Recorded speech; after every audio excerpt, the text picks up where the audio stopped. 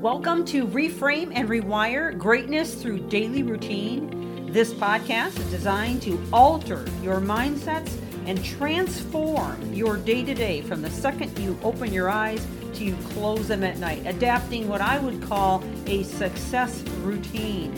This series is liable to change your life, and it's never the big things that you do, but the littlest things you do every day that make the biggest difference. And now, on to the podcast. Thank you for joining. Welcome back to the podcast as we continue in this brand new series we just started on destructive leadership habits. Now remember, this isn't just about leaders of organizations. This is about leaders of communities, leaders of your own home, your family, and every single person that you influence on a day-to-day. How do you respond? How do you treat situations? Do you deliver an attitude where people feel empowered, equipped to win, and want to be loyal to the cause that you have for your organization or for your family? Or perhaps are you demeaning and tired and too exhausted to put the effort into making sure that the emotional needs of those you lead are taken care of? I'd say that's the number one thing that I see happen in organizations that is so sad, because people that are brought in with such high potential that had gone through tremendous interview processes to make sure they were just the right person for the role are simply stuck into a spot in the company where they're demanded to perform but never equipped and empowered to actually win. And oftentimes they suffocate because there's not enough emotional support for them to do well and to thrive. Now, you may say, well, emotional support really has nothing to do with my organization. My people are grown-ups and they know how to handle themselves. Or maybe you feel that way about your children, or maybe you feel that way about your group, where you just say, you know what, they just need to do what I ask them to do. Well, there's a certain amount of truth to that, but there definitely needs to be a line drawn in the sand. Because if all we're thinking about is what we want done and we're not considering how it's making them feel, in other words, are they feeling like they want to perform? Are they feeling like they're appreciated and valued for what they contribute? Are they feeling like they're part of the solution of the organization, that they're doing exactly what you hired them to do or what you asked them to do? In other words, are they able to contribute back with their own giftings and talents and abilities? And then you somehow recognize or acknowledge those talents so that they want to continue to offer you more and more and more with incredible loyalty and empowerment. There's a big difference, And I said before, it doesn't matter what culture we're talking about, or what part of the world you're from. All of us are human, and all of us need that sense of necessary significance. So we all know leaders who fail to check the facts before making decisions. Leaders who are careless, hasty, and negligent. Sometimes they're just so busy, and they've gotten themselves so busy because they don't delegate at all, or take time to empower anyone else to take any portion of their job because they think that they're the only ones that can do it best.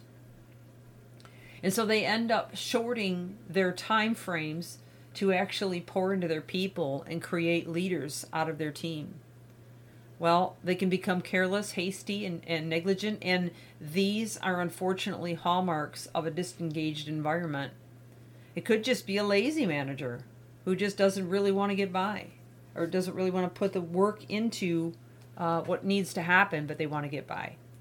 The end result is always devastation in terms of productivity, in terms of wellness and morale within the organization, within the home, within the group that you're leading, especially if you're always blaming them when things don't go right, rather than taking on the responsibility yourself as a leader that maybe you didn't pour enough into them.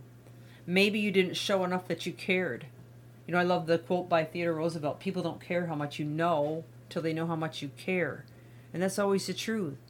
So if you were just counting the hours until time to go home because you own a title, because you are given a leadership position, but you're not thinking about how you may be affecting those around you, how you may be either building them up or tearing them down, you're making a grave mistake. And if you're not seeing the productivity and the activity and the excitement and the zeal and the energy within your department or within your home or within the group you're involved in, it may be because it flows down from the top. And that top could be you.